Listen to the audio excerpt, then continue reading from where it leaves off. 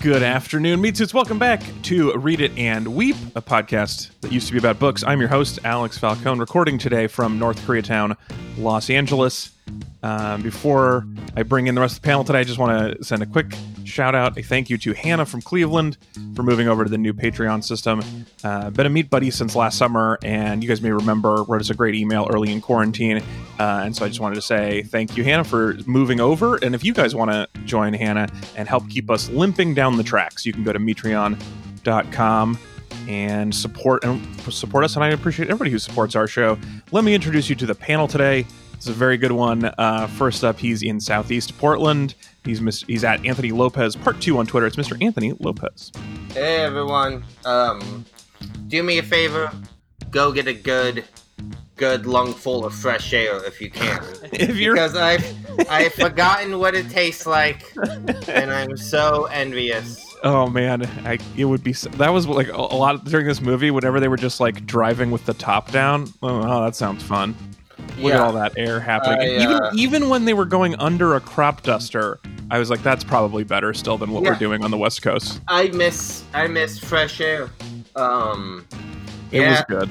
It's been a week. You thought you were going to have to evacuate. Yes, I got very close. The evacuation notice, the line got to about a quarter mile from my house. Wow. My mom had to evacuate her house and went away for like a week.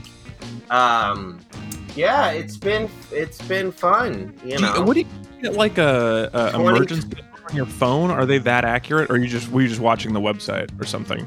Wait, what was that? How do they tell you that you're going to evacuate? Do you get a call? Well, they update a website that kind of shows a map with where the sort of evacuation lines, and they have like 1, 2, and level 1, 2, and 3 severities in terms of like Jesus. 1, you need to start preparing. 2, you need to be ready to go at a moment's notice, and 3, you need to evacuate immediately.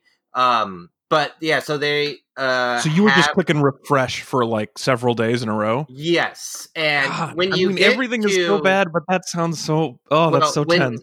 When you get to number 3, the fire department starts going door to door. Yeah, and they will knock on every door and tell you have to leave right now. So did you have a go bag? Yeah, I mean,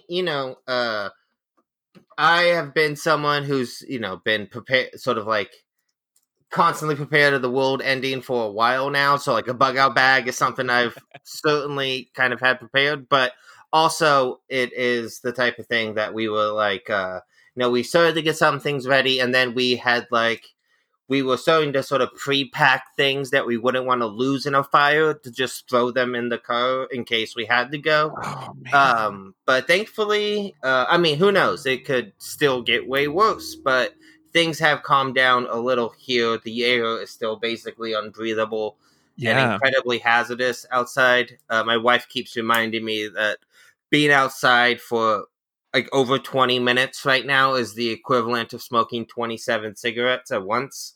But not in like a good way. Not in a good way. No. What would the good way? What is the good way of that? Like those old vaudeville acts that would smoke a mouthful of cigarettes, No, I'm not going to be out there looking 27 times like a cool dude that a normal cigarette gives me. Dude, well, it saves you so much money on cigarettes if you could just go outside, do 27 at a time, feel chill, come back in. Wait, I am so confused. So you're saying like if I saw somebody popping in and out smoking 27 cigarettes in a row, that I'd be like, that's a cool dude. No, I would think at a time. 27 at a time, Hunter. Yeah. Oh, in the mouth at once. Yeah, like one of those old, people you would see on like a Looney Tune thing. Yeah. Now I get it. Yeah, no, it is cool, actually. Yeah. But yeah, no, it's 2020. The hits just keep on coming. I cannot wait for what else this year has in store for us. Well, I'm glad you were okay. I was just, while you're talking about that, trying to think of what I would put in my bug out bag that is worth saving. What in here do I care about? And it is a short list, and that makes me sad also. Like, I would really want a charger for my phone, and then after that, the list gets kind of weak. It's like, I mean, we could take or leave most of this. Yeah. We have a lot of handcrafted items that we've gotten from friends and family, and like Heather knits very nice blankets. Oh man, which is like the most flammable, memorable thing. We have a lot of stuff that like a lot of work and love and a lot of like sort of things that mean a lot to us. That are like one of a kind. That is the type of stuff we wouldn't want to lose. Let me bring in everybody else. So, also joining us as always, he's at Hunbun on Letterboxd from the woods of Arkansas. It's Mr. Hunter Donaldson. Yeah, hey, what up? I feel like if in my bug out bag right now I'm building a computer, but I haven't actually started, so I just have all these PC parts in my room, and I feel like my bug out bag. Like, really, if I was being honest with myself, graphics card, I'd just start gathering that stuff and be like, I haven't even finished this yet. I'm not going to let this go. I just bought these parts. Yeah, I mean when shit really hits the fan, you can start plugging it in and mining Bitcoins. Yeah, I'll have something to do after my house is burned down. You know? I mean, in the shelter, you can be sitting there playing Cyberpunk, letting people know what's up. I think that's I mean, like, those are small and expensive, which is a good thing to grab. Yeah. Oh, yeah. Well, I mean, actually, some of it's pretty heavy, but yeah. Yeah, you're doing like a whole water-cooled IBM. Oh, Deep Blue size. It's a fish tank. It's a fish tank computer, and I've even bought some fish to go in there. Yeah, so I really need to move on fish tank lamp in this movie. All right, let me also bring in our very special guest today at Irene2 on Twitter and Instagram with an underscore in between. Irene_2, a fellow underscore aficionado, which I appreciate. Currently in the Valley in Los Angeles. Please welcome Irene2. Hey, I'm not an aficionado of the underscore. Someone just stole my handle. That's me too. That's what happens. But do you have what would you? I assume you're looking around your apartment right now. What would you be in your bug out bag? Oh, I tuned out for this entire conversation. You guys started talking about bug out bags, and I was like, I'm such a hoarder that I wouldn't even be able to like fathom making You just die. You'd just be like, no, I'm not leaving. Yeah, I'm very ill prepared. If you're like, you have to leave now, I don't think I would be able to find my passport. Fortunately, you'd be like you'd probably be living in a tent in a school playground or something, so you wouldn't be doing a lot of international travel right away. No, that's true. But I'm just saying, like, I wouldn't be able to gather anything quickly. Right. Well, fortunately, one of the things about Los Angeles is that in order to be in a high fire danger, you have to have a house. And in order to have a house here, you have to have $1 billion. So we are in no danger of that kind of fire. That is really nice to know. Well, it's like, even here, I was less concerned with like the fires that are, a mile out, and more of just like if one of the other buildings around here caught on fire through like an accident or something. That or like is a little bit of ash or something. Yeah, like that was more of like, it was a lot of like these random fires popping up that's happening up here a lot. That is very scary. Like, it would really suck if just my block burned down, Yeah, absolutely. All right, so let's talk about let's move out of fire. Let's move into the movie universe. Before we talk about this week's topic, though, let's check in what else you've been watching recently. I want to go first because I have this is for Hunter mostly. Oh, yes. But this week, my wife and I watched Chungking Express.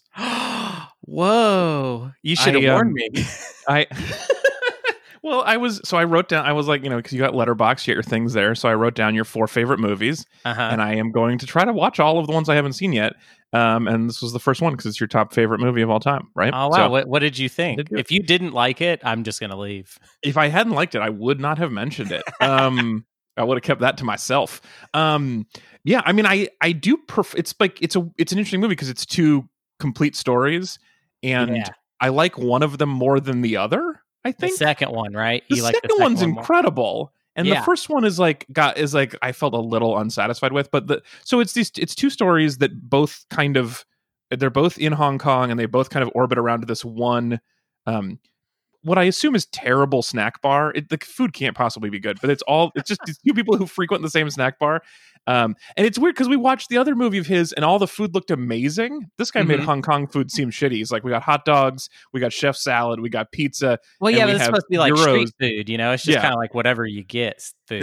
Alex, this is why you're the definitive film critic of our time. Just the stuff you notice about a movie. And you really zone in on like what's important about it. A lot of people focus on like the clear stuff. Alex is like, where are them weeds I can get lost in? You know, one of the things. What does the food photography look like? You know, he said, try the pizza. It's also good, and there's no way that you make good gyros and good pizza and good hot dogs in Hong Kong. It's too many. It's just now we're not happening. Alex, why can't the people in Hong Kong make good food? No, huh? What are you saying about but no, let's be reasonable. Have you been to a place like that where they just list out 3 random food items that have 3 no genres correlate? of food. Yeah, and it's never good. That never works. If it's two kinds of food and you put it in the same taco, that might work. Sure. But you can't do. I think the worst restaurant I ever ate at was in Seattle, and it was a Mexican Italian place, and so it was just like, this is like nachos but pasta sauce. Right. It was the worst. It was unbelievably spaghetti bad. tacos. It was spaghetti with salsa on it. I mean, it was so spaghetti awful. Tacos is great because you raise the tacos to your mouth, and then the spaghetti just falls out everywhere. That sounds really good. Anyway, I really, really enjoyed that second one. It went places I was not expecting. My favorite thing in the world, I don't want, because if you haven't watched this movie, I don't want to give too much of it away, but I just want to, besides the food thing, the thing I want to highlight is there's a person who is like getting into someone else's apartment and doing little tweaks, making little changes to see if that person notices. And one of the things she does is adds fish to his fish tank. Like each time she visits, she adds another goldfish, and that is my favorite of all the pranks. Because if you're like, this blanket used to be a different color, that would be super weird. But if you're just like, didn't I have 5 fish and not 6? There's just no way my brain could process additional fish without fish like born as an adult. Just because a fish didn't get there anyway. It didn't walk through the door. It's so good. Anyway, I was super delighted by that. So, Anthony, can you do me a favor since I'm doing this project? If you were to make an online movie critic profile, what would your top 4 be? Can I think about that and get back to you? Yeah, for sure. For sure. I don't know off the top of my head. Yeah. Okay, cool. Yeah, think about that because it feels like a good opportunity to get to know you all a little better. Well, I mean, you gotta knock off the classics. Boondock Saints. No. Well, you love the prequels, so you gotta go. The prequels. Well, that's really one epic movie. Yeah. Yeah, he made his own cut where it's a pretty simple cut. He just threw all 3 of the movies in the timeline and then exported it as one. I was like, no, Topher Grace. That's the Anthony cut. Yeah, I said, Topher Grace, fuck you. Let me show you how to fix the prequels. He kept the credits, too. He could have cut the credits, just had one credits. No, you got to sit through the whole damn credits. No. Anthony, what else have you watched this week besides you going back through your favorite prequels? Going back to my favorite prequels, obviously. I've been trying to think of... I should have thought of this beforehand. But a few things I've watched. I'll give 2 quick shout-outs. One, I've been watching The Vow, which is a HBO documentary about NXIVM and Keith Raniere and that old crazy cult. It's a documentary. It's a real look inside. Yes, and it is. Okay. It's pretty fascinating because it's not just like a retroactive. It is a lot of the people who were in the cult and were big parts of the responsibility of the downfall of it were filmmakers and creatives. So they documented basically their entire process of leaving and exposing the cult. So it's kind of like a Citizen Zero, that documentary, if you've ever seen it, where it's really like things are being filmed in real time in terms of like when these things are actually happening. But interesting. I am, someone who loves sort of these sort of weird stories on the internet, and I actively seek them out. So I'd known a lot about Keith Raniere and the NXIVM story, but my wife didn't. So it's fun to kind of watch this. This is like a sex cult, and they get a little tattoo on their hip. No, not a tattoo. They branded the. It was women. A brand. Oh, that's what it was. They used the cauterizing pen to brand Alice Mack and Keith Raniere's initials made into the symbol on all these women for this sex cult. Wait, it's a pen? It's not a one-time. No, it's a cauterizing pen is what they used. Oh my god.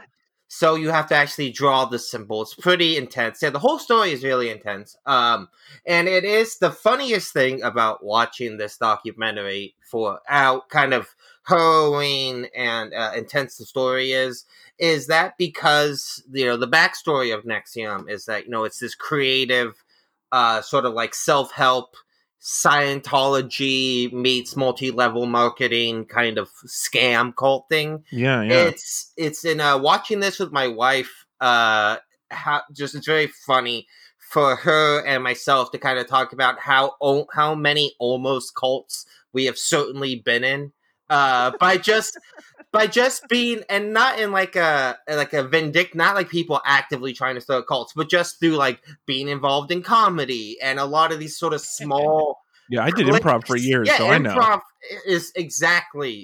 runs the exact same way as most cults, throw down. So it has been very funny to kind of that, and it's really fascinating story. If you don't know anything about Keith Raniere, he's one of like the worst monsters living today, and I'm really glad he is, got arrested and all this. This is super interesting, but also the same name as a Rachel McAdams rom-com, and it just feels like you could come up with a new name. Like, don't you Google it before you name your new documentary? Well, The Vow is a specific thing. It's a reference to the cult. It is. Well, sure, but you could call it the cauterizing pen. That's also a reference to the movie. Like, don't you Google it first and see like, oh, somebody already came up with The Vow as the name of the movie? I don't think Rachel McAdams' The Vow has a lot of cultural cachet that they have to worry about. They have Google cachet. When I Google The Vow, I get pictures of Rachel McAdams, and I picture her getting a little sex tattoo on her hip, and it's weird. I really keep your weird fetish shit out of my segment, please. I'm trying to talk here.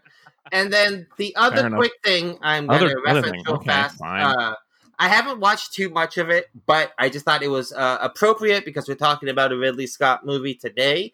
I watched the first episode of Raised by Wolves, which is Ridley Scott's new sci-fi show on HBO Max as well. And it is, I went in knowing nothing about it, and it is so much weirder and more interesting. I don't think I really like it.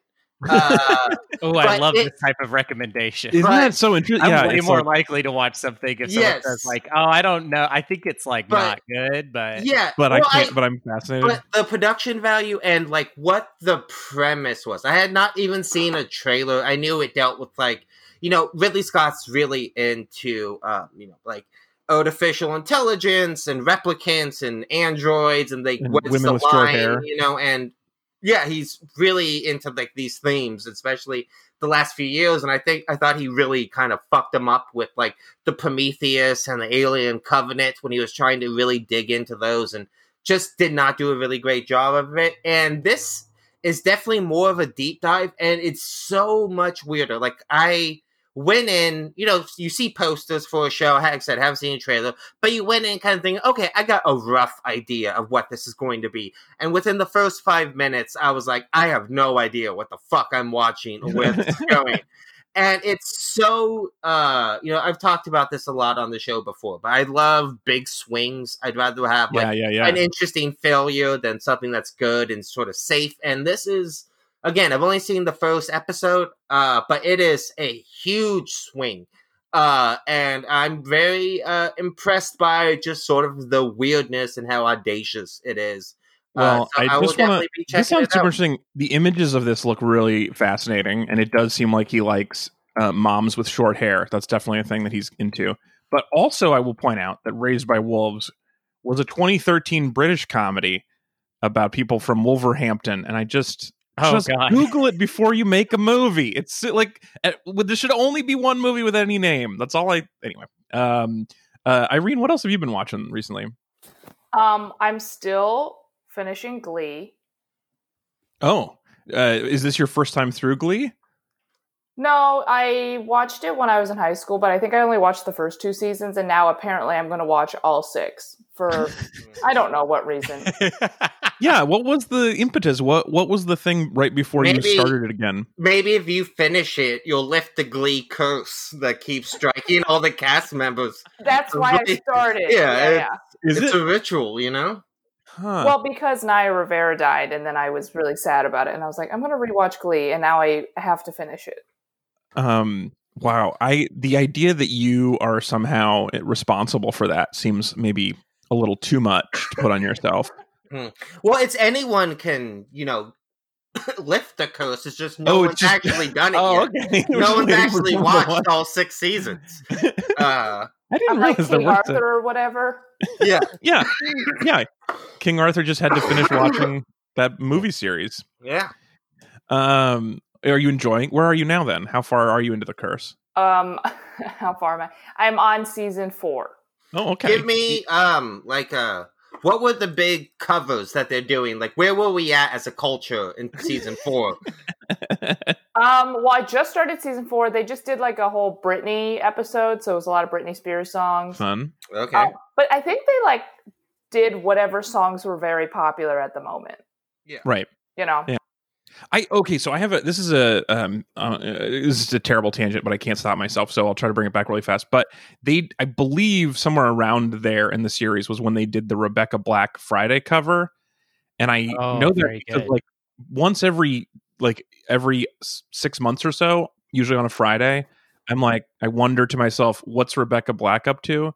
And I feel bad for how mean we were to this child 15 years ago for no reason. And so I go and look up what she's up to, and she's a vlogger, she's a YouTuber, she's doing okay, she seems fine. But isn't she doing awesome?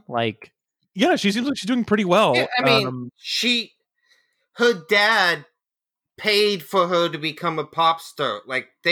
She has 1.1 million followers on Twitter. Yeah. I mean, she is very famous, but when you get famous negatively, and then to have, and also just imagine the emotional journey that this, what was she, 15? This but 12-year-old, whatever, became the most ridiculed person in the history of the internet. Everyone mocking it. But all the thing is, I would say, if you could choose, let's say you could pick how you become famous, that I would number 1 pick some sort of route like that. Let's say I get hecka famous because there's a video of me, but I actually get to be famous. Not like somebody that becomes a meme. I want to get something out of it. Let's say there's a photo of me somewhere, and my butt is hanging out of my pants in a really unattractive way. But then I turn that into an influencer thing. Mm-hmm. Maybe I become a pants model in a cheeky way. I show off different pants because I'm the butt crack guy. You know what I mean? And the fact that I could translate that, what starts as an embarrassing internet make fun of thing, into a career, I think that would be the coolest way to do it. Yeah, and I think why is that cooler than why is that cooler than getting famous for doing something right? Because you win. You're looking at your haters and being you guys suck. I won off the hate. You know what I mean? Yeah, Rebecca Black did okay. You know who I feel bad for? I try to think of everyone. I was Star Wars kid. Dude, I knew you were going to say Star Wars kid. That is a guy whose entire life got destroyed before it even started, and he's not vlogging anywhere. Here, I'm going to try and find him. Where's he at? Where's Star Wars guy? I don't know who Star Wars guy is. He was doing lightsaber moves in his garage. No, it was in a classroom. It was in a classroom. He left. He filmed himself in a classroom swinging the stick around, and he left the memory card in the camera. And some bullies found it and rotoscoped lightsabers onto it and posted it online, and he became early viral famous, but for the wrong reason. Yeah, and had his life essentially ruined. It seems like he might be. He got a law degree. He was the president of a nonprofit dedicated to preserving Canadian heritage. French-Canadian he seems like he might be okay. But he's not an influencer, I'll tell you that much. Well, no, but maybe he didn't want to be an influencer. he got I'm sure bullied everybody famous, wants whereas to be Rebecca was like Guys, paid $400,000 to become famous. Hey, Irene, I really need you to go finish Glee because I feel like we have now been Glee cursed in this conversation. This is what's going to happen if you don't finish it before the end of the podcast. I'm trying, okay? But every episode seems like it's 2 hours long. Yeah. It's not a great sign if it feels that way. Yeah. I mean, the one thing that I also learned when I was looking back into this was like, because I feel like, I mean, you pay $4,000 for like a guy at a mall to make you a music video, it's going to be kind of crappy, and that's not your fault. But like the guys who actually like made this video were the guys who like didn't put that much effort into writing a song, which is kind of interesting. And like they're the bad guys. They're exploiting wealthy parents, and like again, this wealthy parents are being exploited. But yeah, that seems fine to you. But like also like if I got that job was like write a 5-minute comedy routine for my 12-year-old, I wouldn't try that hard, and I would take $4,000 for it. So like I feel like everyone's fine in this story, except that what's funny is that the producer's website is just like all about how many Grammy awards have been given to people who covered a song of his, which is like Glee's cover of Friday got like an Emmy, and so and so famous person covered the song and got this award. And so his whole website is just like the award-winning producer, or the producer of the song that was covered in an award-winning way. Like he's just like 2 degrees from awards over and over again, and so proud of himself for it. So he might kind of a little bit be annoying, but I'm glad Rebecca's doing fine, because we were like real shitty to her, and I don't think she deserved it, and I feel guilt about it. Hunter, what are you watching? So I watched, there are a couple things I watched. I'll just kind of go through them really fast. I watched this movie. I don't know if you've heard of it. This movie, I don't know, man. This movie I was watching it, I'm like, this movie's kind of weird, but it was called 2001, Space Odyssey. And I'm like watching this movie, I'm like, okay. And that's all I have to say about that. Anyways, 12 Monkeys. I was wondering if we were going to have to watch that for this movie, for the show. Yeah. That movie, I mean, it's kind of just like, it's just like watching a guy play with spaceships. You know what I mean? It's about as interesting as that. You know, it's like a little kid, you know, with the spaceship going like, pew, pew. That's pretty much it. It fucking What did rules, you think? What did you think of 12 Monkeys? 12 Monkeys, not enough monkeys. I'll tell you that much. I kind of thought there were going to be more monkeys in it. I actually thought I was going to like that movie a lot because I really like Brazil, which we have talked about on the show. Yeah. And when it opens, there's a lot of like kind of Brazil like technology. It looks all kind of goofy and like a little like steampunk, but in a dumb way. And then the movie kind of gets started, and it doesn't really have a whole lot of that. And it's not like it wasn't a bad movie to me, but I think there's also a little bit too, you know, anytime someone uses like kind of mental illness as a plot device, it just kind of irks me. And this is like a mental illness as plot device plus time travel, which is just kind of another layer of wackiness that just kind of makes all the real world disconnected bullshit of it just hit wrong. And also Terry Gilliam, I don't know, I can kind of take him or leave him at times. Yeah. Fun ending though. Yeah, the ending is pretty cool. Turns out one of the monkeys is pregnant. Yeah, one of the monkeys is pregnant, and then it's a fun little monkey. The next movie is going to be 13 monkeys, and they're all like 12 monkeys trying to raise one monkey kid. Have you ever watched the original 12 Monkeys? La Jetée? Yeah, the French short. 12 Monkeys is based off this experimental French short film that is just still images with dialogue over it. And it's You mean a PowerPoint? a Well, it's an PowerPoint. it's an experimental short film and a very experimental PowerPoint. But it's pretty interesting, and if you just, it's just like, you know, I really enjoy the sort of the adaptation process and stuff like that, and it's a cool little short film. It's like half an hour long. You can find it on YouTube. But if you like 12 Monkeys at all, I would definitely suggest checking it out, because it's pretty wild how you go from that to like a Bruce Willis, another very young Brad Pitt movie. But it's neat. Yeah. The baby Brad is a good connection to tie in. Do you have one more, or are you gonna? Oh yeah, it is a baby. Yeah, basically a week of baby Brad. Oh, and I just wanted to say that I watched that new Charlie Kaufman movie, I'm thinking of ending things, and it fucks, and you should watch it. And that's all I have to say about it. It fucking rules. Interesting. Okay, cool. Charlie Kaufman makes good stuff. He does. All right. So, actually, speaking of good things, this is where I want to start with this, which is we're going to talk about this week's topic. And you guys have had the week off, Anthony and Hunter. You had the last week off because we were reading listening to a 26-hour audiobook about vampires. This is the worst thing. It's the worst thing ever, and it was so sad, and it ruined my birthday. And well, I forgot that it was due the next day, and so I was like 6 hours short, and so I had spent like 5.5 hours of my birthday listening to this audiobook, and it was very sad. It really did ruin your birthday. It fucked it up. I mean, it's still great. My birthday was good enough that it didn't actually ruin it, but it like cut out a big portion of it and made it bad.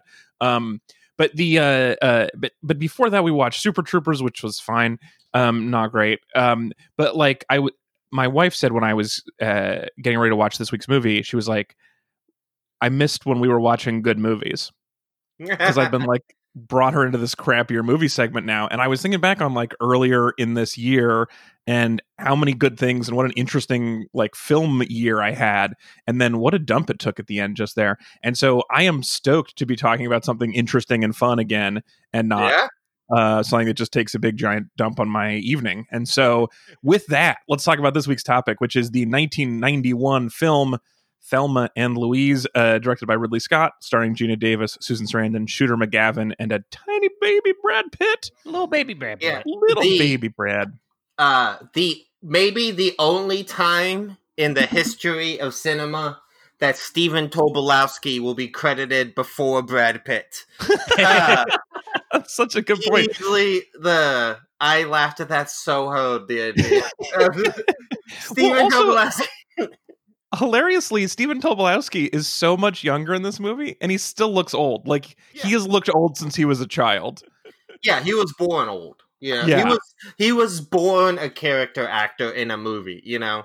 It's so wonderful. I like him so much. It's also got Harvey Keitel. And it was written by Callie Khouri, who I want to credit as well, who wrote Gaia Sisterhood. And Nashville. She's the showrunner on that. Oh, But an interesting thing about, like, I was looking into her career, and it's, it's very sad that she wrote this movie. It's the first film. She wins the fucking Academy Award for Best Screenplay, and then has trouble getting another project made for years. That's what I was. Like, that's so interesting because I clicked on her and I was like, surely this is going to show me 50 movies that I've loved that are hers, and it's a very short list of movies. What happened? Well, that's a mystery. I'm not really sure what it could be. It's certainly the misogyny part of it and being hard to be a woman, but also there is a fairly long history of first-time screenwriters, talk about how winning the Oscar for your first movie is kind of a curse.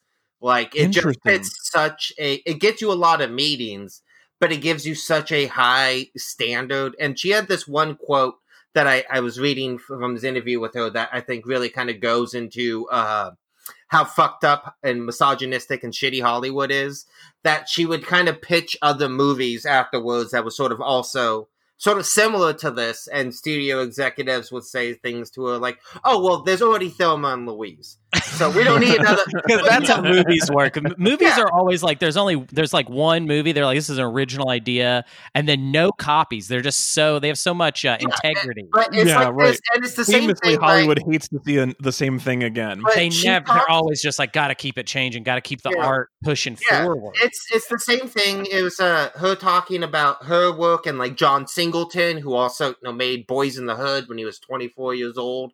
And like afterwards, people were just like, well, you already made the one movie about this. So, and it's not like, white guys can get the same movie made over and over and over again. But the fact that like Hollywood is like, well, you already have the one movie that was a success about, black urban culture or about women doing this. So we don't need another one. And like that kind of stuff. I laughed when you said that because it's so fucked up, but man, that's sad. And I hate it. And it's nuts. I do I will say though, one thing that she should have thought about is that her ending did make it hard for sequels. So that was something she definitely painted herself into a little bit of a corner there. She couldn't do, unless it was called like Thelma and Louise 2, we landed in the river and it was fine and we got away and no one looked for us ever again. Like, that would be fine, but... To be fair, Ridley Scott and Russell Crowe also worked on a sequel to Gladiator for years, which ends in a very similar way. Oh, man. So they're not above it. Right. So, Irene, you picked this for us because you said you've been meaning to watch it for a while. Why is that? I was just looking up like good queer movies, and this was one of the movies that people were like, this is like one of the best queer movies, even though the movie's not super overtly queer. I mean, they kiss at the end. But the rest of it, they're like best friends. And every time one of them gets involved with a man, it ruins their life. So there is that. Yeah. Well, I want to ask a question about that. So I had never seen this. Had any of us ever seen this before? I had never seen it. Okay. Oh, so, shit. None of us had ever seen it. And I really enjoyed this movie. And I think there's a lot to unpack. But I want to kind of, even before we get to the summary, I want to ask a question about, like, we all knew how this movie ended, right?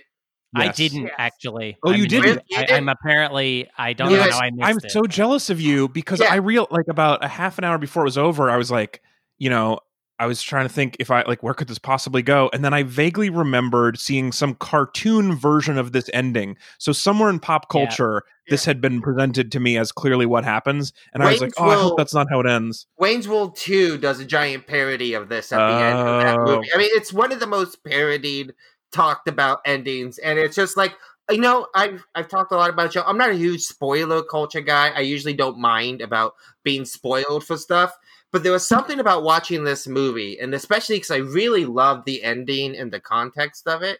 But I just like the sinking feeling, like, man, I could not imagine what it must have been like to see this and not know what the ending is. Well, so Hunter, did you? Because what happens is you cry tears. It's a little experiment I did on myself, and what happens I knew it was coming, and I also cried. But did you? What I was going to ask was a version of that question, which is when you see them driving around up to the cliff and along the cliff for a while, like, did you get a sense that was about to happen?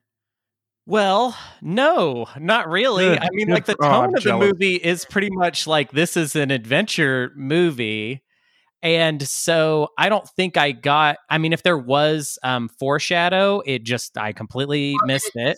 It's so much like watching it within the context. It is like, it makes so much sense because there's no other way this movie can end.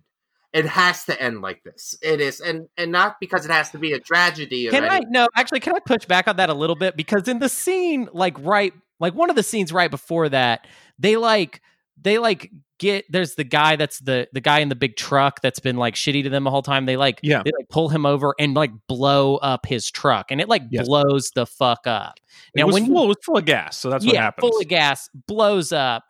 And I just feel like when you got stuff like blowing up all big like that, I'm thinking this is like an action adventure movie. And then in the situation they find themselves in with all the cops and the helicopter and stuff, I didn't think it was that crazy for me to think like, well, I don't know how they're going to get out of this one. But I wasn't thinking like, well, they're totally fucked. Like, I was like, they will find some sort of, it's an adventure. Also, the Harvey Keitel character, well, that's true. Well, but the Harvey Keitel character seems like enough that he is like on their side and that he could actually make this like have an interesting, plausible, turn themselves in sort of situation. So what I was saying is that thematically and sort of the narrative of the movie is like these two women taking life into their own hand, taking control of their own life, right? Yeah. Any other ending would be them relinquishing some sort of control, right? So it could have ended with them making it to Mexico and just being like, whatever the fuck we want. Yeah, for sure. If they got to Mexico, if instead of blowing up that guy's truck, they locked him in the trunk of their super obvious blue convertible or green convertible and just took his truck full of gasoline to Mexico, I thought that was going to work. That's what I thought they were going to do, actually, at that part. I thought they're going to steal his truck now. That's genius. Yeah, until they were near a cliff, I had forgotten how it ended. And I definitely, because I want them to be alive, because I want to keep hanging out with them, because they're so fun. They're so rad. Like, I like naive criminals so much more than good criminals. I like people who apologize when they put people in trunks. And also they were like, I liked them grow. Anyway, I also, of all the ways for them to escape the system, the throwing their car and their bodies into the Grand Canyon is the worst possible way because Louise hates littering. The one thing we knew is that she's not going to throw herself away, and then she did. To me, I just really like it on like these types of stories, right? Have to end. Like you have like it's a Bonnie and Clyde, Birch and Sundance Kid. Right. All these movies have this type of ending, right? That is where these types of stories naturally go. And the idea that they don't go out in a shootout, which again would be them pitting their life in somebody else's hands. The idea that they take it literally to the end of the road, taking their own life in their own hands and having complete control. I totally agree with you, and I feel like we're undermining your like good point about the writing of the movie with like wanting good things to happen to these people and them being still alive. Like and also given those that it feels like it's the way it has to end. Part of me wants to be like, this was the 90s. Like at this point, we'd seen the ending where people die. Like they're like writing them living would actually be kind of interesting and subversive. And so but mostly I just wanted them to be alive. I just rooted for them to be alive. And so I want. But my thing, again, is sort of like thematically, is like, what is them being alive implies that they're always looking over their shoulders. They're not completely free, right? And one, I think we could make the argument that it's a Thunderbird. There's a good chance it sprouted wings the second the free frame ended, you know. That's probably that's true. That's probably true. Probably can. It does have bird in the name. That's fair. Well, for me, I don't think it's not that I think the ending was bad or out of place. I just think that if you don't know the ending, the movie I think was not what it was trying to land you in that moment as almost like a surprise, like Eureka, in a sad way, like a sad Eureka. So you're in the position of Louise when she understands what Thelma's suggesting. Yes. That's who I was. I was Gina Davis in that moment. I appreciate that is more of a surprise to you than Brad Pitt stealing the money, which was the most obvious thing that's ever happened. Right? Yeah, that wasn't. Okay, well, she told her to guard the money. Yeah, she's like, hey, my idiot friend. Left it on the bedstand. Yeah. Let me give my money to my idiot friend, and then she's going to leave it on the bedstand while she invites into her bedroom a professional stranger. Robber. Yeah. A complete stranger who turns out to be a professional robber. Anyway, Irene, did you know the ending was coming? For some really good sex and a robbery lesson. That's true. She did get her $6,500 worth, I think. Irene, did you see it coming? Did you know the ending from pop culture? Yeah, I knew the ending from pop culture. But I still cried. Yeah, me too, for sure. Even knowing that the car flies, which is the part that I had in my head, and now we've passed along to all of our viewers in case they hadn't watched it and had not learned that, like Hunter. But even knowing that, the conversation leading up to it and the situation leading up to it was like not exactly how I expected it to go, and was kind of was still beautiful and sad. And, I just want there to be a sequel, and it sucks that there isn't. Okay, let's rewind. For the people who have not seen the 1991 film, Thelma and Louise, let me give you my patented 3-sentence summary of this movie. This joke is somewhat slightly ruined by our previous conversation. Okay, 3-sentence summary of Thelma and Louise. Thelma and Louise are best friends forever, even though they're very different, in parentheses. One is a hardened world-wise diner waitress, and the other is a naive housewife, end parentheses. Sentence 2. They go on the road trip of a lifetime where they drink, dance, make friends, and learn valuable lessons. But all good things must come to an end, and after a week or so of driving, they decide to end the journey by flying. Anyway, that joke is better, I think, if I haven't already talked a lot about how the movie ends. Sure. You get it. That's so funny. Anyway, that's all you need to know about this movie. It's a movie about friendship and about naive criminals. This is the type of movie, you know how we talk about, like, we have this recurring segment of occasionally about, like, MVP about like certain positions on a film set that don't. Oh, yes. Employee of the month. Employee of the month. Yeah, this is to me why being a location scout would be like the best type of job. Yeah. Just flying around in a helicopter, going to great Americana mountain ranges and streets and being like, nah, this view sucks. Let's go over to the other ridge. It's the best job in the world. I feel like a location scout would spend a lot of time like knocking on people's doors in like the suburbs of Los Angeles and being like, hey, we only have $100. Can we ruin your house? But this project would be one where that would be a hella cool job because the American Southwest is so beautiful. Yeah. It's crazy. Yeah. And, for a non-American filmmaker to capture it, I mean, Ridley Scott is someone who is great at capturing sort of anything, sci-fi, practical reality, past stuff, but the way he captures America in this film is fucking breathtaking. Yeah, it's really rad. Let's see. So what else do we have? So I guess let's start with Ridley Scott. So this to me, the Ridley Scott that I have seen, I guess is this the only one that's not in space?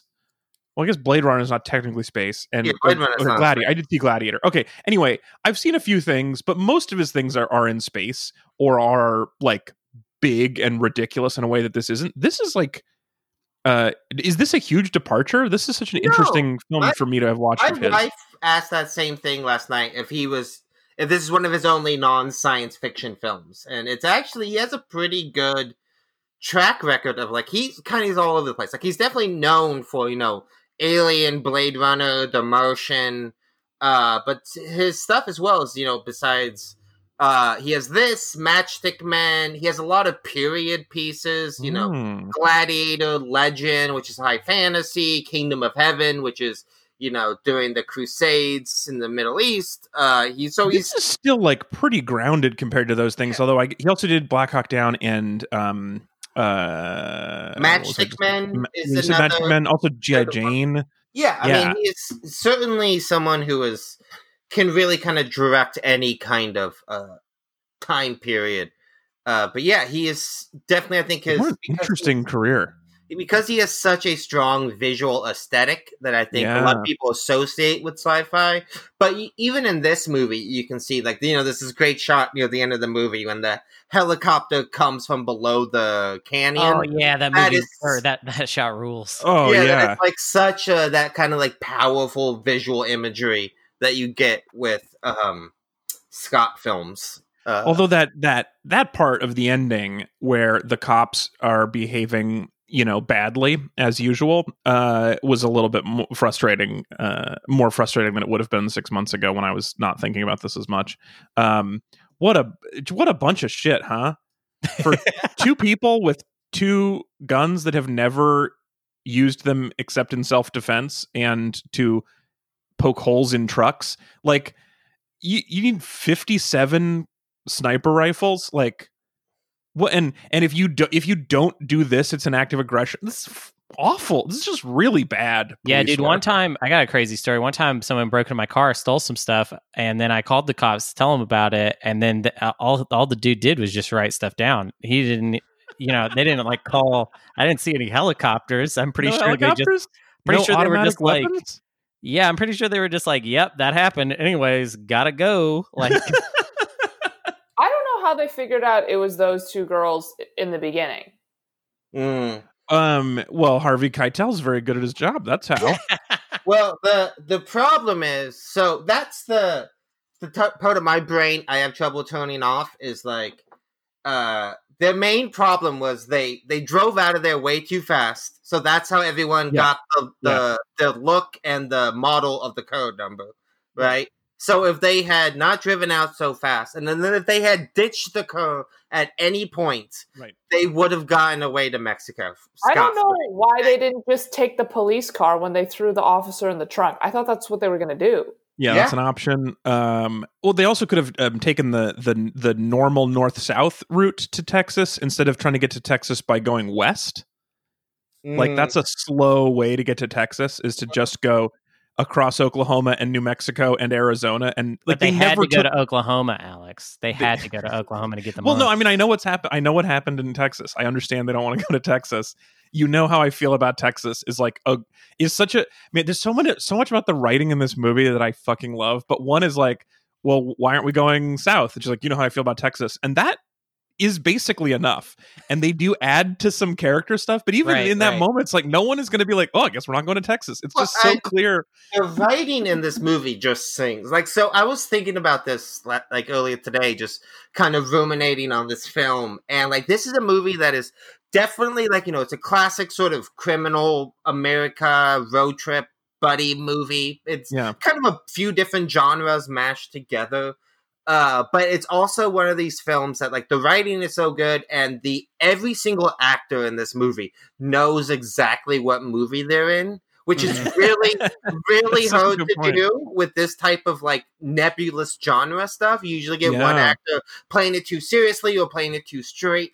But you have everyone, even like, you know, stuff like you said, Shooter McGavin, Christopher McDonald's role. Yeah. He is so pitch perfect for this movie. I thought Michael Madsen, who is someone who I think doesn't have the most range, but is a very charismatic actor, the way he like nails what this character needs to be and like how to play. I mean, his one thing is being rockabilly in a Quentin Tarantino movie. That's his only skill. Turns out he can do it in other movies too. It turns out he can do it in a slightly lower tone in other movies. Right.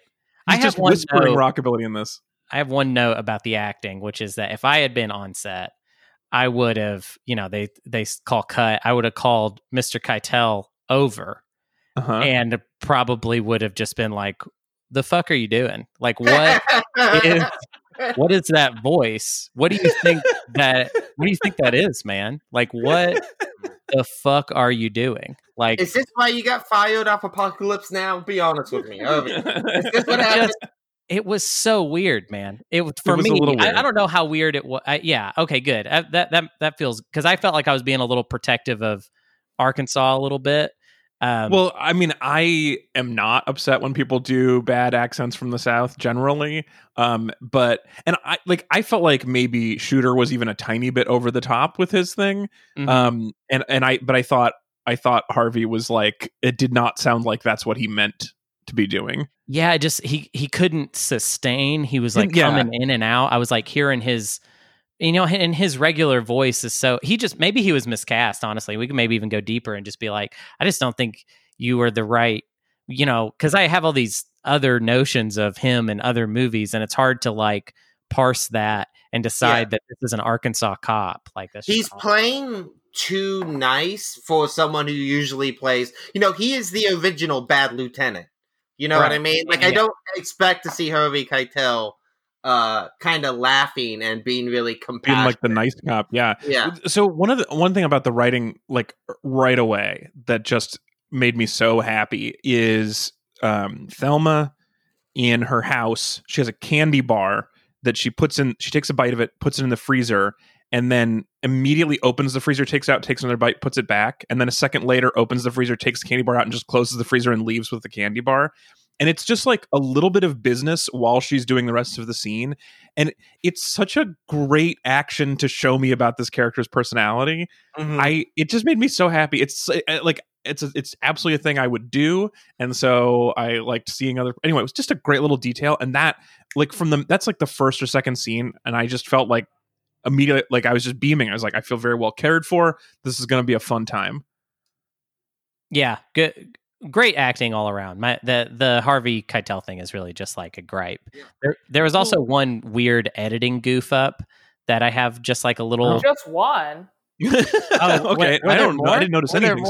Well, I'm open to this. I couldn't watch anyways. I watched it on Amazon Prime, and they always give you the like the fun facts on the fun side. Facts, yeah. Oh, right. There were a lot of like goofs. That makes sense. Oh, interesting. Tell me about some of them. I want to know. Do you remember any of them? Yeah. A bunch of them were like location goofs. So it'd be like, oh, they're supposed to be in Oklahoma, but then in the shot you can see that the store says like California or something on it. And then there was like another scene where I think remember she was like at that motel in wherever city it was, and it looked like it was some other state. So a lot of just location goofs. Yeah. Right. Because it's like they shot it in California and Utah. So. Right. And then they were like, they're in the Midwest. It's like, it doesn't make sense. And then apparently like every shot in which you can see like their sunglasses, you can see the crew reflected off the sunglasses. That's funny. Yeah, I'm not mad about those. Well, there's one that got on my nerves a little bit. There's this, and I don't know even what the mistake is here. It's probably not fair to blame it on the editor, but there's this one shot. It's when they go to that hotel and Michael Madsen is there, like surprised there, and he's not supposed to be there. And outside, it's like color wise, it looks very much like sunset. It's like there's kind of like a bluish reddish sky, but it's definitely still day. And then she walks inside and it cuts to close up of Michael Madsen, and you can see it's pretty close, but you can still see through the window, and it is clearly nighttime. Like it is clearly not the same time outside at all. So let me ask you a question about this, like, because that seemed like this is like a good movie. That seems like a classic like movie that doesn't have a lot of budget or care kind of mistake. Like, how does that get into a movie this legitimate, or like how should I interpret that mistake in the context of a movie? Well, think of like the last year there was that Starbucks cup on Game of Thrones, right? Yeah. Like it's just continuity errors happen. It's like even the biggest, most expensive movie, you can find something like that. It's just like they have, big movie sets have people who that's their entire job is to be continuity supervisor. That's it. Yeah. That's all their job is to do, is to take pictures of everyone and the set and make sure everything's in the same place. But like little mistakes happen. And, a lot of times when things like that, it's like they will notice in the editing bay or whatever. Right. It's just too late or too expensive. Or even the director just says, fuck it. This is the take I like the best. Right. So if it's like, sometimes it's like, yeah, it's a continuity error, but like, this is the take I really like. People are going to be looking at Michael Madison's crazy emotive eyebrows. They're not going to be looking at the back. They use misdirection. Yeah, I mean, so it's just like sometimes you make those choices. You just look at it and be like, this is, yeah, I mean, like stuff like the Starbucks cup is obviously a huge fuck up that just somehow nobody noticed. But I kind of like that. I mean, not like the Starbucks cup is like the kind of fuck up that it delights me for some reason. Whereas the sun would just be like, wait, that's weird. Maybe because it's not as clear that it's a mistake, or that it's like the explanation of why is weirder. The thing that bothers me more is that I really get annoyed when I can see that they're not driving the car. Yeah. Especially in a road trip movie, the thing that drives me fucking crazy is when they turn their hands and the background doesn't move, or in this case, the car is like on the background makes it look like they're swaying wildly from left lane to right lane while they're holding the steering wheel still. And that I can't I wish I could turn off that part of my brain. So you're saying you don't like movie cars, basically. I mean, almost I want you to be driving a car. I don't know. I don't, because it's so scary. I don't want you to get in an accident. But like, especially just rear projection is just so frustrating to me, because I can see it, then I am annoyed by it. And it's just, and also just, I mean, I also hate when they kind of like S curve with their hands. Like, I'm just constantly driving too much. But anyway, yeah, movie cars are very frustrating for me. I wish I didn't care, but I can't stop looking at your hands. I think they're charming. It's cute to me. I like it. Well, I wish I could feel that way. It's a test of like the caliber of the performance, right? Like, because if it's like a really good, like in this movie, I think like Gina Davis and Susan Sarandon are so electric and so magnetizing to watch that like I don't even notice what their hands are doing or what the back. I didn't notice that at all. Well, I'm telling you, this is I'm presenting this as a disease that I have, not bragging. Like, I wish I could stop looking at people, but there's something about steering wheels in rear projected scenes. There were several scenes where it seemed like they were driving, like we didn't notice it all, but there's just a couple where either the lighting was just distinct enough that it made it look really obviously a screen, or just I was like, why is this why are they driving so badly? Why are they going back and forth lanes so often? I'm not to say I didn't find them electrifying, but that's a thing that I wish I could turn off the way you didn't choose to notice, Hunter, the night changing today, which I didn't notice. So I wish I could. I wish I could focus on their eyes. They're like, my eyes are up here, but no, I'm watching your hands on the steering wheel the whole time. I'm also really afraid of car accidents, so I think that could be part of it. Like, for real, the one thing that stresses me out more than anything else in a movie is where there's a certain like look of a car scene right before it gets in an accident. Yeah, I know what you mean. And it stresses me out so much. Or just like it also stresses my wife out, so we're fun together. So we're watching a movie where anyone's driving, and if they turn and talk to the person next to them, I hate that. Right? It's just like, fucking look at the road. Oh my God. For way too long. They like turn to go talk and look, and it's like a full 5 seconds. I know you're probably on a trailer being pulled, like you don't have, but look where you're going. Well, I mean, so you must really hate, I hate it just because it's so played out, but ever since like adaptation had that surprise car crash, that's in every movie now when like you just don't expect a car to get like T-bone. Well, you don't expect it. I expected every single car scene because of that shit. Every time anyone's in a car, I assume they're showing me a car accident, and I hate it so much. Oh my God, it's so stressful. Let me ask you. You mentioned some things that bothered you. Some things bothered me. But let me ask you whether this question was running through your head the whole time, which is, would I be good at helping somebody run from a murder forever?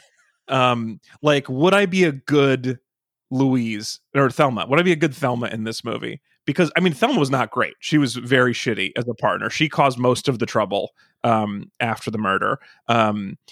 She got the money lost. She robbed a store, which they probably should not have done, and really escalated things for them. She's the one who pulled a gun on the cop, which maybe helped, but maybe they would have been okay. Anyway, she caused a lot of the trouble. But would you be good at helping Thelma run from the law? Well, even with all the mistakes she made, it was Thelma being on, Louise being on the phone for too long, and then not ditching the Thunderbird, which were the two biggest mistakes. So it's like, even if you help the best, if your conspiracy buddy is there like calling the cops for some reason. Yeah, I sort of assumed. Am I wrong on this? My assumption was that was showing us that her character did kind of want to get caught. That she was looking for an out. She did not want to take this to its logical conclusion and fly off a cliff. Yeah, I think both of them wanted that, but I also think that this. Okay, well, I'll grant you your point. So let's say both of them kind of suck. The fact that you would not call the cops and you would not leave the money on the dresser makes you seem like you're better at it. But oh no, we would be in Mexico drinking margaritas by now. Yeah, dude. If I was there, I am so stay focused. Stop with the bullshit. We're not going swimming. Fucking drive. Yeah, one, I would have been much, the second the trigger gets pulled, you got to not panic. You got to stop and think. Don't take too much time, but I would have made a different choice almost immediately. Right. But yeah, I definitely. What's your first choice? Because mine's call the cops and tell them that we're sorry. Well, I'm honestly, with Gina Davis on that one. The best thing you could have done is fired another round towards you and say he reached for the gun, got around. We both reached for the gun. We both reached for the. So make it look like more of a accidental shooting than just cold blood. So that's one option. And then two, what you have to do if you're going to run is don't speed out of there. That was their biggest. Oh yeah, that bothered me. Right in the movie, she loves speeding. Yes, that's true. That is true. That is true. But that was the first thing where I was like, "Whoa, come on! Why are you being so fucking conspicuous? If you're gonna run from this, drive slowly." And she never did the whole movie. Yeah. She literally got pulled over for going 110. Yeah, right. In a fucking green convertible. So okay, I actually like that original plan. The only thing I would modify instead of the second shot at you, which feels that feels like a lot, I would just say just tip him over and push him towards you so it looks like he's lunging instead of backing away. The end. Because I feel like that's. I mean, I understand that the point of their point was that this is actually like the way they're going to be treated by the cops is much different and much worse. But if he is leaned forward, it makes it a little easier. I just feel like why not just like I think living in the area that this movie is set maybe made that part of it a little weird, because I was just like, it don't take that long to drive to Mexico. You know what I mean? Like if you just drove it in one, like it's not the craziest amount of time. But if because of the rules you can't go to Texas, that doesn't even add that much to it. You know what I mean? Like if you're willing to just do it and put up with it, what? Here, I could do it right now. Let's see. I was going to Google it, but I was like, can you in Google Maps say, because you can avoid tolls and avoid freeways, can you also say avoid Texas? Let's say I'm gonna make it easy and say that we're gonna dip into Texas to go to El Paso, but I'm sure you can take some other road. Oh, I did watch a food show about El Paso, and now I really want to go. Well, can I also say another big thing? And I get that why they didn't do this, because the gun does come in handy. But rule number 1 of getting away with murder, don't hold on to the murder weapon. Oh, yeah. You have a lot of country between you and the Grand Canyon that you could have ditched that gun and never been found. For sure. Honestly, that's rule number 1 of getting... Because the two bad things, if you're going to get accused of murder, there's 2 things you don't want them to be able to find. A body and a weapon. And if you can limit one of those, you're much better off. Because even if it was your husband's third... They didn't find the gun... They found her prints on the car, and obviously the body was just there. Right. Yes. So she couldn't take the body. There was no way she was going to get rid of that body in that case. Yeah. But still, having it would have so had they gotten caught, there would have been a trial, and having the gun not be found would have been useful. I mean, they could have tossed the gun at any point. Exactly. Later. Yeah, that's what I'm saying. And bought another gun. It's not super hard in Oklahoma. You can just buy a gun. What do you know about it, Alex? Huh? I assume that's totally me just assuming and being elitist. But I assume in Oklahoma there are no rules. And a kid, they're the ones with the guns, Alex. You don't have any guns. If anything, they're the elitists. Irene, would you be good at running from the law? I actually think I would be pretty good at it. Just I kind of feel like you would too. Movies and stuff, and I have a little bit of OCD. Right. That's what I was thinking. Is you have it seems like you have enough intensity that if you just decided this is what we are doing now, we're moving to Mexico and this is our lives now, that you would commit to that decision. Oh yeah, I'm Louise in this movie for sure. Yeah. I mean, especially in the 90s. It's one thing to say it in 2020, but in the 90s, it was so easy to get rid of to do any crime and get away with it, essentially. You could Okay, do you hear that? Criminals in jail from the 90s. Anthony's calling you out. How did you blow that? At first when she was like, we're going to Mexico, I was like, oh, that's probably really hard to get across the border. And then I remembered it was 91. I was like, probably not actually. No, I don't think they checked at all. Yeah. Yeah, you can just walk in. Yeah. Yeah, you didn't even need a passport. You could just go. They also could have flown. That's true, right? Oh, wow. There was not yet an alert on their names. If they'd just flown that next day, they would have been fine. Pre 9/11, so they don't check anything. Right. You just walk in and smoke on the plane and shit. It's like madman in there. Bring the gun with them to Mexico. They could have their friends at the gate waiting for them, and no one would have a problem with it. It was a crazy time. Yeah, that's such a good point. The next day they could already be in Cabo. Yeah. Seriously, if she had $6,500, you could buy a plane ticket, buy a house in Cabo.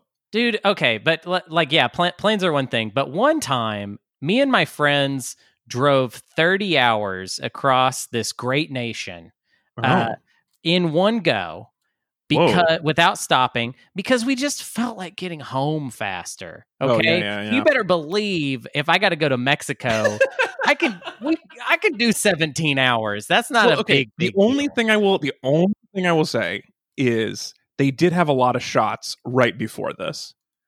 And they had a lot of shots during this. Because they were driving, drinking and driving. I hate it. Oh, it's so scary. But yeah, imagine, Hunter, you were like 9 whiskeys into the night or 9 margaritas into the night that you might be a little sleepy. That's all. Okay, yeah, fine. So we wake up, I got to eat a bunch of pickles, and then bam, on the road. Okay, and we're Pickles, not a cup of getting off coffee. Yeah. I mean, I have never done 30. That's a lot, but I do feel like I could do if you go through Texas at least, I could what was that from where you are? How long would it take you to get to Mexico? Oh, dude, if we 10? can go through Texas, yeah, we're talking more like 12-ish. 12. I could do 12. I could do 12 today. I could starting at 4:00. I could just go do 12 hours and be okay. I could be in I wouldn't Mexico love it later. Yeah. But I could be in Mexico today. But yeah, so that is helpful. Here's the thing. I feel like I'd be terrible at running from crimes. I have a very guilty conscience already for stuff I haven't done wrong. I fixate and don't necessarily make productive conversation. I don't do great on little sleep, but I am a pretty good road trip buddy. I feel like I'm pretty dedicated. If I'm in the passenger seat, I'm there to help you, get you snacks, open your bottles of anything but liquor, and like just make your road trip easy for you. I'm chill about the music selection. I feel like that part would be helpful, and I can do a long drive without dying. I do get a little grumpy if I haven't slept well, but so you'd make a good Thelma. I would make I would be better at Thelma than Thelma was, for sure. I mean, but anybody would be. Yeah. Well, I mean, you could hide a car under Brad Pitt's butt. I mean, it's like, I understand that part. But I was about to say, come on, it's Brad Pitt. It's little baby Brad Pitt, and he's got a cowboy hat and is very polite. I get her fucking Brad Pitt. I have no trouble with that decision at all. Brad Pitt could walk into my house right now and take whatever he wanted from me. Okay, but she left him alone in the room. That was dumb. And the money leaving him alone in the room would be table. tough. But yeah, if you give me all of our life savings to take care of, I could be better trusted than Thelma with that money for sure. Although that's really, again, on Louise. I have no idea why she gave the money. To her. Yeah, that was the crazy decision. I assume she thought, like, the writer thought something like, "Oh, Jimmy might try to take it back" or whatever. But like, there's no reason for Louise to have, or Thelma to have, this money. That is so upsetting, and she has proven over and over that she's a little bit reckless. Right, so, but remember, there's some sort of, I would love to, I honestly would like to rewatch this movie, because there is some sort of through line of Louise maybe having like some sort of death wish or something. Like there's some sort of element to that, because of, like, she's always calling, she's always wanting to talk to the police. Well, yeah, that's what I said about her kind of wanting to get caught. You're taking it a little further with your psychoanalysis. I'm not necessarily saying that I know for sure it's as extreme as a death wish, although, I mean, certainly that's where it ends up going. But I just wonder if that's like kind of part of her character, that, yeah, she's going to let Thelma watch the money because maybe there's, I don't know. It's weird. I wonder how much more of that is in the movie if you're watching it from the beginning, just kind of looking out for what Louise is doing. I mean, there's also this notion that, like, Thelma is very childlike and very safe. She's not the person to do anything crazy, and has probably been the responsible one their entire friendship. Like, normally, in her sort of domestic, only ever being with one man, married, super young, if you asked her to hold on to money, she'd probably be really good at that, right? Yeah, but you're in her post breaking out life, right? Yeah, exactly. So when that's fair. And she didn't think Brad Pitt was going to be there, and she didn't know, even if Brad Pitt did show up, that he was a professional stealer of things. Yeah, so I mean, the that's second he starts going on the thieving monologue, my first thought was, you should probably hide that envelope of money. Oh, the second the envelope was handed to her, I was like, well, there goes that $6,500. Right. There's no doubt. But yeah, when he starts doing his monologue, although watching her do the monologue fucking ruled. That was so funny. I was so stoked. I gotta say, I just want to, we're going to wrap on this, and I have a couple of little segments we got to do that are unrelated to this movie before we go. But I just wanted to say thank you for picking this movie, Irene, because this fucking ruled. I had so much fun watching this movie. The when they're surrounded by the cops at the end, and Louise goes, I got a feeling everything from here on out is going to be shitty. It just killed me. It's so funny, like goddamn unbearable, I'd imagine. Like the writing is so good. This movie is so funny, and I fucking loved it. So thank you. You're welcome. Yeah. I'm glad we all got to experience it for the first time together. Yeah. I really enjoyed everything with Brad Pitt's very short interaction with Christopher McDonald in the police station. That was a good. Not how I thought that interrogation would go. Yeah, I mean, scene. But then, like, I enjoyed your wife. Oh yeah, I like your wife. Funny. Oh my god, that was funny. Yeah, and it's like also, I have to say before you continue, I'm gay, but Brad Pitt was very hot in this movie. Yeah, he's a good-looking dude. He's a good-looking dude. Let's be real. You just got to be honest sometimes. You know? Yeah. I mean, I'm straight, but I thought Brad Pitt was a very good-looking guy in this movie. I would. It's so funny because I'm gay when I'm watching Brad Pitt. Okay, that's how it works for me. I'm gonna go all the way and be real with y'all.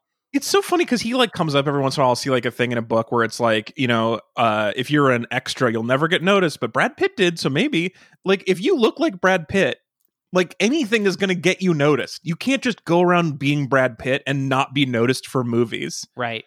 Like he's the example of someone who made it after being an extra. And the other one that I can think of is Danny Trejo. And it's like, look, if you look like either of these extremes, someone's going to see your face and put you in a movie. You just can't hide. Exactly in the middle is Stephen Tobolowsky. He's the other guy. If you look like that, you're also going to end up in movies,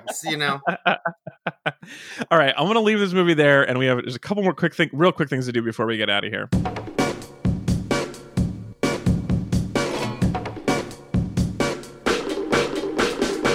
All right, before we go, we're going to take a second and thank a new Meat Buddy. So when people donate to the show, we do little thank you segments. They are sometimes weird, sometimes helpful. No, they are never helpful. They are sometimes fun. So we have a new Meat Buddy. Sarah from Sycamore became a subscriber to our Patreon campaign at Metreon.com. Sarah was actually, you guys may remember from way back, Hunter and Anthony, that Sarah was the person who like accidentally guilted me into creating the Patreon because they had tried to donate a couple times on our two different systems and neither of them worked. And I was like, well, look, if you want that badly to give me money, I should try harder to receive it. And so I took the time to create Patreon because of that. So just a reminder from that time, from that email that I read at the time. But Sarah had been waiting for the thank you segment until they figured out what segment they wanted to do. But just a reminder from that email. In this surreal time, I am glad that Read and Weep has been part of my life. It's funny because Meat Buddies was the original Patreon. And so I'm glad to be part of the first Patreon, Meat Buddies. Your podcast was one of the first that I remember talking about paying guests. And I found so many cool people because of it that were guests on the show. And so I appreciate that you do that. There's been a lot of podcasts that I've dropped for my teen days because honestly, my taste was evolving quicker than the hosts were. But this is one of the few shows that has stuck around. And I do enjoy the new hosts, and I do find film history stuff super interesting. I think it's been really interesting to find different things about the show to love in each of the different eras. Irene, this show's been going on for 10 years and has had a lot of different themes. Wait, are you serious? Yeah, for real. Longer than it was a stand-up, I started doing this podcast. It used to be about teenage romance books, which is why it was called Read and Weep. It's been a long history. Anyway, so Sarah, for their thank you segment, asked us to play Two Truths and a Lie. So I'm going to have you play Two Truths and a Lie with a person you've never met, based only on things that were from Sarah's youth. So these are three statements from Sarah's youth, and you're going to figure out which one seems like the lie. Number one, are you guys ready? Can you handle it? Yeah. Yeah. Number one, Big Time Rush did a concert at my middle school, but I decided not to request a free ticket because I didn't have cable and I had no interest in them. Number two, a Zac Efron movie filmed at the Speedway in my town, and a friend of mine was an extra in the film. Or number three, the county courthouse in my hometown was used for filming for the pilot of a CBS show that never aired. So three show business related, hometown related things from Sarah's youth. Which of these has the air of a lie to you? Okay, first of all, this just sounds like a brag. Yeah. If two of these are two true. Brags and a lie? Yeah. Well, such a funny version of that game. I am a little... Okay, the first one, who came and performed? Big Time Rush. Big Time Rush? I mean, she's not calling... She's not calling Rush Big Time. Okay, so apparently you did not have cable either, but this is a Nickelodeon band. This is like a boy band. I also don't know what this is, so... I had to look it up, so I didn't actually know either. But there's a boy band from the late 2000s that was from Nickelodeon. Because if it was Rush that came to your high school, that would be fucking awesome. That would be a brag. Canadian prog what rock a weird fucking came to my high school. It would be a weird middle school to have Rush come and play. Yeah. So it's wait. So we got to agree that the Big Time Rush one is true, because why would you like invoke Big Time Rush on your lie, right? Yeah, like, that's a very specific reference. I do sort of feel if Big like Time Rush is a lie, I'm freaked. Okay, I'm freaked. So let me just give you the description. This is a Nickelodeon show. It's the Hollywood misadventures of 4 hockey players from Duluth, Minnesota, after they are selected to form a boy band for fictional mega producer Gustavo Roque. So they are hockey players turned boy band, which is such a Nickelodeon thing. That ran for 4 seasons from 2009 to 2013. So yeah, I guess I would not have requested tickets either, since I've never heard of them. So we all have that in common, if that is a truth. That one's gotta be true. Yeah. It's gotta be. It's gotta be true, y'all. All right, so we're leaning towards Big Time Rush being true. So between Zac Efron or a CBS pilot, here's what I would say about the CBS pilot. CBS filming a pilot in a courtroom, very likely. Yeah, yeah, that is plausible. So I'm gonna. There can't be 2 movies about women criminals, but there can be 2,000 CBS shows that take place in courtrooms. Yeah, there is also the thing about the second one, the Zac Efron one, is the fact that it's a friend of hers was an extra is so specific that if you were lying about it, you make it you, right? Yeah, exactly. Yeah, it would be. It's weird to make a lie that is like my friend did it. I mean, it could be a lie like she just swapped out actors. Yeah, so that's when you do play Two Truths and a Lie, and I've played this game a lot. When you do, which sounds weird. I don't know why I said it that way. It does sound weird. I love this game, and so I play it with all when I teach stand-up classes. So I've with 200 stand-up classes, I've made everyone in the class play Two Truths and a Lie with me, because it's a good writing exercise and also helps you talk about yourself. It's really fun, but almost nobody makes up a story about their friend. You make up stories about yourself or your uncle.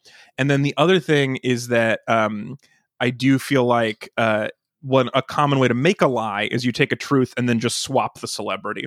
Right. So that would be a plausible way that this would become a lie. But I just agree with a friend being an extra is just not that impressive.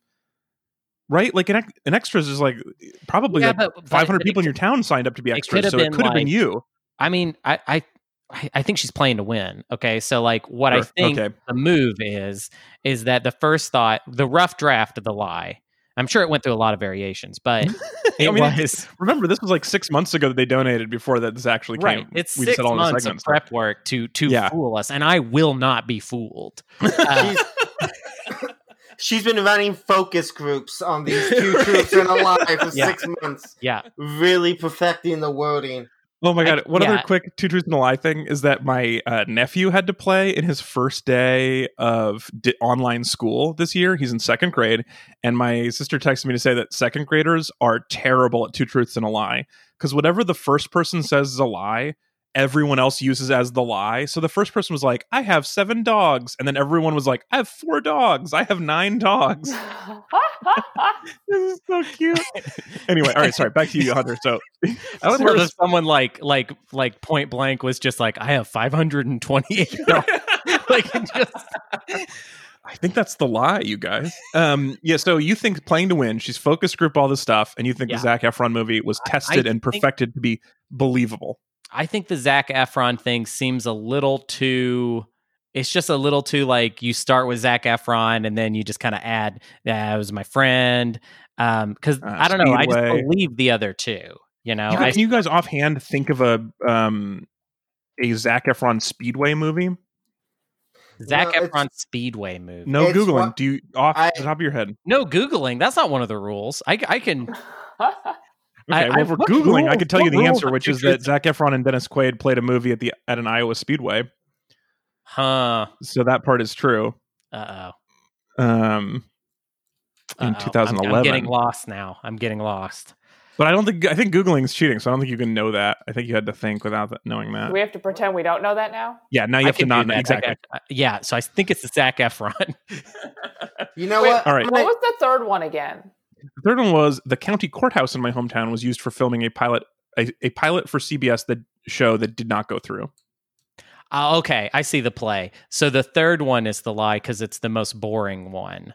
Oh, okay, that's also a confirmed strategy. I can say that's a very good strategy of actually having the lie being because that one. The other two are, I got to learn something on that first one, and the second one as Zac Efron, and he gets excited. Yeah, so there's no name of a thing in the CBS pilot, whereas Zac Efron and Big Time Rush are both real. And then also, Big Time Rush was I didn't go, and Zac Efron was my friend, and the third one doesn't involve Sarah at all. That's true. So, but that could also be like if one of them was a lie and they were trying to come up with if this was the lie and they were like, I got to make up a thing, then they didn't make up an actor. That's also possible. This is so much pressure. It's just I'm like, cracking. And the pressure has come to a head. It's time to vote. Anthony, pick your things 1 through 3. I'm gonna go with the wild card. I'm gonna say Big Time Rush. She did go. That's what I'm saying. Oh, that's a good move too. Yeah. Oh, okay. Yeah, that's true. I will say, for my money, if you're gonna get me with a lie, I would prefer it to be all a lie and not a little lie. Like, because what's the fun in making me believe 99% of a truth? Well, so fine. You want to get me to believe something stupid? Ideally. It's an entire lie. They were too big to perform at a school. Right. Yeah. I mean, it is a Nickelodeon show that's performing in middle school, which is kind of interesting. But there were a couple of big time bands that played at my college, and I didn't go because I could get $20 selling the ticket to a local person, and I liked that. So I kind of buy that. But okay, Anthony's voting for number 1, Hunter. I'm going to have to follow my nose on this one and stick to my guns and say number 3. I thought your guns were Zac Efron. You had convinced me of Zac Efron. I was going to say 3 originally. I got new guns, and those are my guns now. I was going to say 3. And then, Anthony, you convinced me that there are a lot of CBS pilots in courthouses, and Hunter, you convinced me about the Zac Efron thing being like a find and replace. So I'm going with 2. Well, Irene, this is the lovely. Well, I was the one who said the find and replace thing. Oh, okay. Well, then I was convinced by you. I'm so sorry. Yeah. So my original gut reaction was 3, but then I was thinking maybe 2. So I'm still waffling between the 2 of them. But since somebody voted for 1, somebody voted for 3, I'm going to vote for 2. Well, I voted for 2, so you're the deciding vote. Okay. Well, so if you say sorry. 2, we are the overwhelming solution. Is it electoral college rules? I didn't know. Oh, I thought we were all just voting ourselves, and then we just saw which one of us was the smartest. That is true. We'll see who is the smartest. All right. So the way I do this, whatever gets the most vote reshapes reality into being a lie. Right. That's the new that's feature. A tipping point vote. So the way I do this is I have people so that I can play send me 2 separate emails. The one with the thing, and then the one with like a bunch of hard returns, and then the answer at the bottom. So I'm now going to open from Sarah the answer. This is crazy. Conversation. The long-awaited answer to 2 truths and a lie. Instead of just space attached to the picture is a picture of my 2 darling Shih Tzus. All right, that is rad. So I said just like press return a bunch of times, and instead they just sent me a picture of their dog. So fuck yeah, that's rad. Okay, and then at the bottom, my answer is number 3 is the lie. Yes. Yeah. Should have went with my gut. But you were actually close. Okay, so the TV show, there was a TV show that filmed there, but it was actually an NBC show called The Playboy Club. Okay, so she did swap something. She did find and replace. You were right about that for sure. I just picked the wrong one. The pilot wasn't picked up, but the buzz during my freshman year of high school was fun. The town isn't mentioned in the Wikipedia page, but our local paper covered it. The Playboy Club was okay. So the exterior shots of the courthouse were used in a thing called the Playboy Club. That's fun. That must be a sexy courthouse. Yeah, weird. Right. Yeah, I'm like bummed that the replacement was so boring though. That it was just NBC to CBS. Yeah, like come on, if you're gonna lie, at least make it crazy. Look, we didn't specify whether your goal is to make it crazy or to just fool people. And so, like Hunter said, Sarah played to win. And Sarah did almost entirely win, except for Hunter. Yeah. You're our big victor today. You're the smartest among us. Yeah, I can smell a lie, through my headphones. Also, the Zac Efron movie caused more buzz, I think, because they were there longer, and also because Zac Efron and my peers knew who he was, and all the classmates were getting cast as extras. I've never seen the film at any price. I don't really want to, but because the plot seems boring as dirt. Well, that's fair. Thanks for making a fun podcast and engaging with fans. You are so welcome, Sarah. Thanks for supporting the show. Thanks for becoming a Meat Buddy. You guys can also support the show and have us waste our lives thinking about whether Zac Efron was at your movie theater or at your racetrack by going to Metreon.com. And we appreciate it. And that money almost entirely goes to our guests. So thank you so much for supporting our great guests. Do you guys have time? I know we're running kind of long. Do you guys have time for a couple of quick emails? Oh, yeah. I'm good. Yeah. Can I say one more? Speaking of you mentioned sexiness, talking about the Playboy Club. And I just wanted to say real fast. Is that not what it's about? No, this is something completely different. I was thanking Irene again for picking this movie. A few weeks ago on the podcast, I was talking about how there's not enough sex in movies, and I don't mean that in like a graphic or like I'm trying to be a perverse way, but just like I haven't seen a good movie for adults in a long time. They don't really make them, it feels like, anymore. This movie, Thelma and Louise, is a movie for fucking adults. It's sexy, it's thrilling, it's fun, and it was so refreshing to see a movie that was like made for grown-ups, and it made me very happy. Interesting. So you sound like a pervert, I gotta say. Even though you preface it with I'm not a pervert. Sounds pretty pervy. Yeah. A little pervy to me. I just want to thank Gina Davis for giving me an adult movie, Yeah. A couple quick we got a bunch of really interesting recommendations, so I want to run through them really fast. So first of all, Katie sent us this on Twitter a few weeks ago. We were talking about The Thing, and Katie recommends Thingu. I don't know if you guys are familiar with the 90s children's television show Pingu, but Pingu. If you are, it helps, but it's not required. So basically this is like a minute-long version of The Thing, but done with it's stop motion horror movie with adorable penguins instead of people. And it is cute and terrifying and crazy, and I love it. And so I will attach the Thingu link to our show notes today. Yeah, I'll check that out. It's so weird and gross. And I really like, I've told you about, we talked about it on our live stream one time. I don't think I actually mentioned on the podcast, but like when I was working in video games, the last project I worked on was a game called Penguin Fights, where it was going to be a really gory fight game for adorable penguins. And so this Thingu was right up my alley. I don't get it because I've never seen The Thing or Pingu, but man, it's great. So I'll put that in the show notes. Where did that go? I didn't know what any of the words you just said were. Yeah, that's fair. You don't have to, I guess. But yeah, that's for people who have been following along and care about one or more of those things. Also I mentioned a few weeks ago that I had this idea about doing a show about the Flintstones dinosaurs and having them rise up against their oppressors. And Brian wrote in to say that this reminded him of the DC Comics version of the show. Have you guys seen this? No. So there's a 12 issue limited series from 2016 that they did because Hanna-Barbera is desperate to monetize their IP. And so they did a 12 issue Flintstones comic that's like, I mean, it's not modernized, it's still the Flintstones, but it's an interesting sort of adult version of it. So there's like the bowling balls, vacuum cleaners, etc. get a really sympathetic portrayal apparently in that series. And actually, everything about owned by Warner Brothers, so it's not even like Hanna-Barbera licensing now. It's just they're all the same company now.